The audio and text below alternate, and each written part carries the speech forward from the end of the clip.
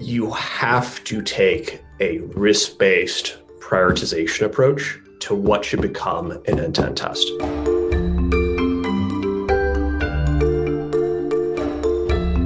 Welcome to UpTech Report. This is our Applied Tech series. UpTech Report is sponsored by TerraLeap. Learn how to leverage the power of video at terraleap.io. Today, I'm excited to be joined by my guest, Dan Whiting, who's based in the Bay Area. He's the co-founder and CEO at ProdPerfect. Welcome, Dan. Good to have you on. Thank you, Alexander. It's good to be here. Now, ProdPerfect automates the testing of web applications for quality assurance. Or on your website, if you dig it a little bit further, autonomously builds, maintains, evolves end-to-end regression testing suites by analyzing live user traffic on your application. However you look at it, help me understand though, Dan, what was the problem that you initially saw and set out to solve with ProdPerfect? So I suppose to start, we are like an onion. There are many, many layers to what we do. And to go all the way to the top layer of the onion again, I suppose I'd really start with software engineering as a whole is kind of chaos. There's a big industry turnover, constant demand for new folks, a little understanding of practices. It becomes kind of an eternal September continuously. And there are folks that really know what they're doing, but they're kind of like the Zen masters. And some of them have the tidbits of wisdom that are like just perfect koans. Some kind of look like Zen masters and just beat children with sticks. And that kind of like frustration in the field has driven me to do a lot of things differently. But one of the most infuriating things is sort of because of all this chaos, a developer really has to put at least half their time into making sure that what they're doing is building good code. It's actually moving the ball forward instead of, it takes things back. So you've been in the software development world for a long time. You saw the issues and you're saying basically you see the turnover, you see the issues and does everyone really know what's going on? And some people seem to know everything and Zen Master can understand. But in many cases, it's difficult to maintain a good team that can do this. And so your focus is to come in and help the workflow, particularly when it comes to testing. Right. Yeah, there's kind of, there's a spectrum of different tools, a spectrum of different practices, each of which help figure out if you're building the right code in different ways. And, sometimes this gets represented as a testing pyramid. The one that people frequently put at the top, the one that's most difficult, slowest to write, most expensive, most painful, blah, blah, blah, blah, blah, end-to-end testing. Testing something the way an end user would through a full experience of the entire system under test. Mm-hmm. And because of how complicated that is, it's where a lot of teams' testing practices really start to break down and rot. You mentioned there's a lot of ways one could approach this testing, and there's even solutions out there. Where you guys are focused on is performance testing, regression testing, load testing. Did I get that right? I actually just end-to-end regression testing is our core. Gotcha. End-to-end regression testing, and how are you kind of approaching it differently, or how is your approach, and why would someone want to say, okay, ProdPerfect, I get it, and now I see the value? So one of the things that sort of the Zen masters get, but everybody struggles to apply, is you have to take a risk-based prioritization approach to what should become an end-to-end test. If you try to test everything, or if you let just subjective opinions drive what gets tested, you end up just constantly building a morass, building a ball of scripts of testing as opposed to something coherent. So the first big thing we do is figure out, hey, what should be an end-to-end test in the first place? I guess that's a lot of can take a lot of time itself. Okay, what should we test? What should we focus on? Because if you're going to do it, it takes time and energy. So knowing where it should be testing is a good use of the time, good energy to focus on. It's to be honest though, it's just the first of the layers. It's just the starting point. because you can't. There's enough complication in what should be tested that in order to really figure out have you tested it, you have to have a practice around not just figuring out what to test, but making those tests a reality, making sure that they're continuously useful, and then, as we state, evolving them over time. For you guys, 2018 began, incorporating, started. Can you walk me through of just like the development and where the product is today? Like someone signed up, what would they be getting? How does it work? So let's see. Initially, I suppose we were noodling the idea November, October range of 2017. It was actually my co-founder and I, we went to Poland to go and check out tech hubs in Eastern Europe, just sort of on a lark. I was thinking I would move to the Bay Area and join some company, but in the process, we ended up meeting all these guys sort of grinding out startups and kind of got inspired and started pitching a startup idea around that we got traction on with, just words, like just talking to people. Like people got excited about this thing that we didn't have anything. We were just talking about a thing. So yeah, that's when we came back to States, incorporated in January. Initially, to your point, we were looking at performance testing as being sort of more niche, easier to break into, but had a number of conversations with folks where we were pitching them an idea, be like, oh yeah, we do this and we do this and we do this. And then we analyze it based upon how much should be sent and, then get a load test for you guys. And a couple of those conversations end up like, well, shut up, you're going way too far. If you just stopped halfway through that and just automatically build end-to-end tests and kept them maintained, we would pay a ton of money for that. Mm-hmm. Mm-hmm. And that was the early-ish 2018 moment where we really realized that we had something. There's no one that was going and doing the full spectrum. And there are few even tools that people were sufficiently satisfied with or even understood sufficiently to do the job. Mm-hmm. Let's see. After that, we actually got a couple of customers based on a very consultative product for that. Very early on, we were able to MVP the crap out of this. And it was a lot of man behind the curtain. Do you know that phrase?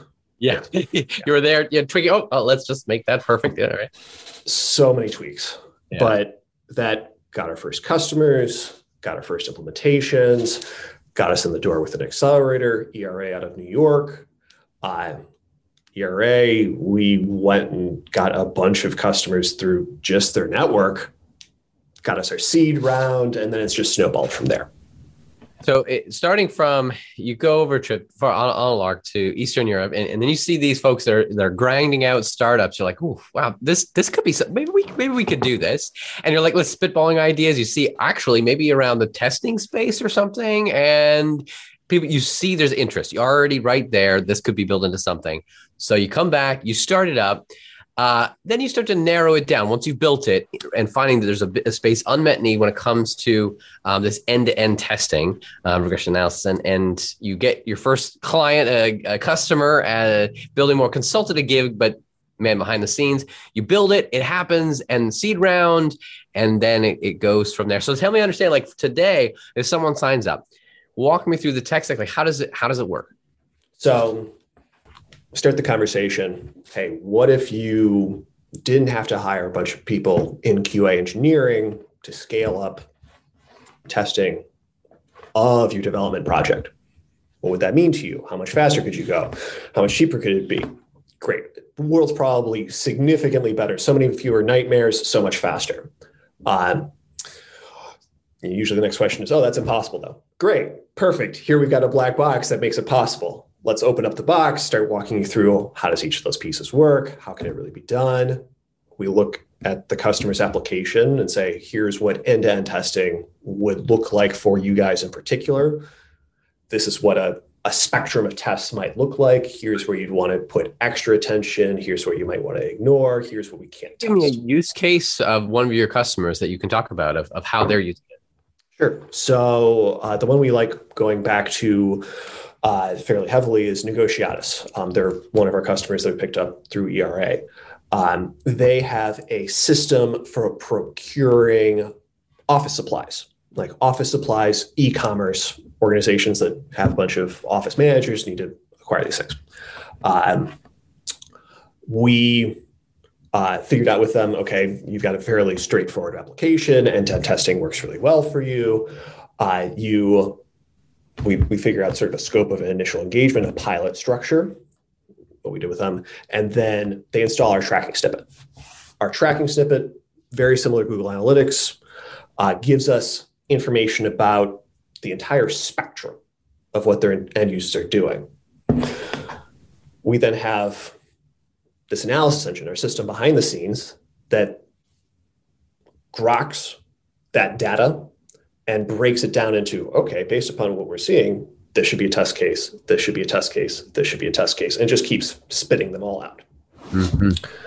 At a certain point, it's able to project, okay, you will have covered X% of user behavior if you build tests up to this point. This is our projected test suite. This is what we think should be the thing.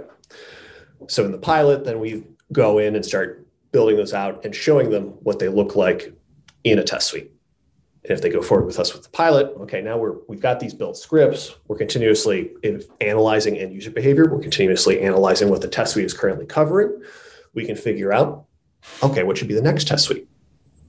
Or what should be the next test script? Or how should we change an existing script to handle more behavior? It's not just a one time that it's built and then, okay, now we have it and it's just running, but it's always announcing that first step. So you can adjust the second part where you're doing the actual end-to-end testing. Right, which intuitively makes sense. Like if you hire a QA engineer to work on a QA engineering project, you don't hire them for like 2 months and then, oh, you're gone. Like, no, you're there through the life of the project. You are continuously working on likely, same as like a same sort of framework as us, like a Test Cafe, a Cypress, Selenium, test suite that you're just building up additional features, improving the quality over time. Gotcha. When it comes to the space of QA testing, what are you most excited about as far as the direction that you guys are headed and like the roadmap and what you could share? So let's see. We're excited to get this down faster and faster and faster. It's like being efficient, introducing more efficiency. Yes. One of our issues, mean time to magic. You have to install a tracking snippet. That tracking snippet has to send us data. We have to process the data into test cases, and then we have to actually even build them all out before you really see what you get. The more we make that loop a shorter time frame, obviously faster iteration times, better for everybody. Wow. So it's being able to eventually get to the point of null, like, all right, boom, click a button, and then we now know what your users are doing, and we can build tests around it. Exactly. Yeah. And it's an onion. There are so many hairy problems all the way down. There's like framework improvements you have to constantly make. There's infrastructure improvements you have to make because you don't just want to test one browser, you want to test multiple browsers. And actually one of the usually like showstopper kinds of problems that everybody has to figure out is every application is wildly different. How do you handle test data across these systems? And so all of those things contribute to our roadmap of like, oh, this thing's starting to break down at this scale. We got to work on this. Oh, this thing's breaking down at this scale. We got to work on this. How do you manage the quantity of you say application interactions? Is it so varied, or do you truly is that you see the commonalities among it, and it's not actually that varied when it comes across? Every web application has unique behavior. There's certain like obvious features that everybody has, right? Or almost everybody. There's in fact even exceptions to this. Like a login flow is generally the same sort of thing. A reset password flow is generally the same. A settings page is going to look like a settings page. There's certain like shopping cart, even those have variants. There's certain things of like common features, but the things that are truly, truly common and like sufficiently common that like you don't really need end-to-end testing, it's like a blog or a Shopify page. Mm-hmm. Everything where you like, if you're hiring an engineer, a software engineer to build a product, you're doing something custom. Like, because otherwise you would have gone to WordPress, you would have gone to Squarespace, you would have gone to Shopify. Right. What, as far as the tools that have been used in the past for this type of testing and QA testing, I mean, are you focused on any integrations, or is it really just like you've built all your own custom solutions to be able to do all that testing? So we do have a vertically integrated approach where we work with Test Cafe as our framework, open source framework. We have obviously a bunch of open source frameworks that we use for our infrastructure, but we also have integrations here so that if folks want to rely on Browser Stack or Sauce Labs for setting up browsers, they can do that. We have a partnership with Applitools. So, hey, if you want our tests to feed Applitools visual regression testing, visual AI comparison, they can do that. And then the way that we build out test suites, they're just naturally integrated with every CI on the planet. Mm-hmm. Anything that can run a terminal, a bash, can run ProdPerfect. So let me switching back to this conversation you said earlier, how you introduce the product to someone. You say, do you really need your QA engineer person? Can we just remove them from the equation? Do you truly see the future where there just no more QA people needed and just it's all automated? So let's see. For the kind of end-to-end testing and simulation of users, long-term, yeah, I see that being taken up by more and more smart tooling. I think, actually, one way to compare this, I started my career as a software performance consultant, somebody who knows how to profile an application at load. Niche field, not very many of us, very many needed. Application performance management tools came out, things like New Relic, nowadays, like Datadog. And they kind of obviated the need for us to show up to a lot of engagements. They were just doing all this stuff all the time for everybody. And it's not like we disappeared as a field, but fewer were needed. It was more specialized. Instead of being something where you had a stock engagement, now you had something that's truly like, oh, this is an interesting engagement. This is like a novel experience. And to be honest, for the most part, QA engineers are kind of inherently, it's inherently support. It's inherently back office one way or another. Most QA engineers find the better career path is to move into software engineering. It just is, like, on average, far better paying, far more glory. Is QA engineering like a first step in the field that someone can get in? Very frequently. Yeah. So what do you see as then, just as pontificating here, if truly it does get automated, that entire field, and just like your microfield change, what will be the new entry field that previously QA engineer would have done that now that they could do? So the thing that's actually almost a little bit of a mystery to me, like I've taught a number of, boot camps at this point, how to become a software engineer, how to get a job, 6 figures off the bat, no experience anywhere else. And truly, like, some of the tools that we relied on entirely online, every single thing that you wanted to learn, free courseware online, the training projects, literally everything. So far, there are like only a very tiny number of people that will take on just learning those things by default as a single thing without some push from a boot camp, some push from a social experience to do it. My guess, the training materials, the training programs will get even cheaper, be more effective. More people will see how they progress. Eventually, you'll have enough people who like go from high school degree to job at Google based upon nothing but the internet, that's like, oh, this is sort of an obvious path. We should do this more. It's going to go, instead of just I'll get a low level job, it's like I'll get the specific training I need, all the tool sets that I can just immediately go to a good job. Yes, and there's, obviously any market eventually you use it up, but there's so much demand for software. It's not like we're just going to make more software projects. It's not like a loss. Which then will have great automated tools for the QA testing of it. Yes. And the ideal is that with good tooling, with good practices, it makes it easier to level up your art. Mm-hmm. So to be able to focus on, I can have the safety net behind me, and I can focus on, we don't do unit testing. Unit testing is a fantastic way to level up your skills as an engineer. We can easily recommend practices to folks to say, like, hey, here's what you need to look at to build out your unit tests so that you're thinking of how to write good code. Right. For the people that are usually hiring you guys, or rather using your platform, your service, they're like VP of engineering or CTOs or head of engineering that they're like, all right, let's just change how we're doing it in our organizations and how we're approaching this. If you're speaking to them, I mean, what kind of word of advice would you give them as far as where we're headed and what we're looking at? The obvious is like use ProdPerfect, but the best singular advice I give to other CTOs, VP engineers is to go and network with the ones around you.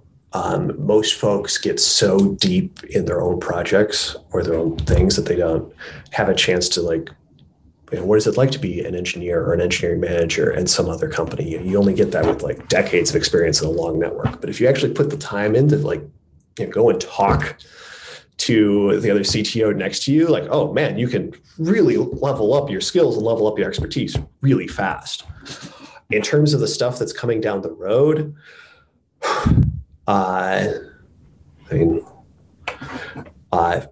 there's going to be more and more intelligent testing and intelligent tooling like ProdPerfect. You do always want to keep track of those tool sets. And you want to figure out what's the stuff that can make you a more effective cross-functional team than having to silo down skill sets. So that's what I generally look at. Like things like serverless or Docker are great tools to help you be able to do that. Mm-hmm. I mean, your past experience, you actually were a director of engineering at another firm previously. So you were in the space, you were in that role, and you saw this position and understanding. It's good to be looking around and seeing all your options, both when it comes to technology as well as people. Sounds like. My last CEO, Susan, she one of the best moves I ever did for my career was have Susan tell me that, like, oh, hey, you should really have a mentor in the field. Like, oh, yeah, obviously. And she helped me find a great mentor in the Boston area. The person who was the director of engineering at Local Linux at the time. This journey of constant learning, and it never ends. I think for any of us, when you think of the future, and if you could wave a magic wand just for fun, I'm curious, what if you could have any sci-fi futuristic tech? Wave a magic wand. What would you have? Singular magical tech.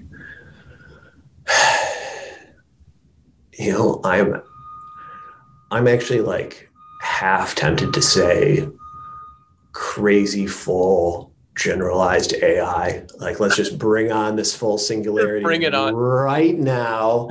Like, we're all looking at this, like, we don't know where the future is going anyway. So why not just dive right in and see what the heck happens? You have nothing holding you back from saying, let's just see what. I sometimes you look at the world and you're like, it can't be worse, right? So it can't be worse. Let's see where it goes. And I wonder actually how I imagine a general AI would actually have their own automatic testing themselves that they'd be doing. Like, hey, what's wrong? Yeah, let's fix that and make it where it goes. Thank you so much, Dan, for both the insights of this journey that you've been on, as well as the product itself. For those that want to learn more, they can go to prodperfect.com. And what's a good kind of first step for them to take when they get there? Easiest thing to do is just there'll be a chat bot right in the site that'll go and message us directly, and we'd love to talk to you guys. Awesome. Well, thanks again, Dan. It was good to have you on the series. Absolutely. Thank you for having me. Again, everyone, thanks for joining us on UpTech Report. Go to uptechreport.com to see this full interview and other interviews, and we'll see you on the next episode of UpTech Report. That concludes the audio version of this episode. To see the original and more, visit our UpTech Report YouTube channel. If you know a tech company we should interview, you can nominate them at uptechreport.com. Or if you just prefer to listen, make sure you're subscribed to this series on Apple Podcasts, Spotify, or your favorite podcasting app.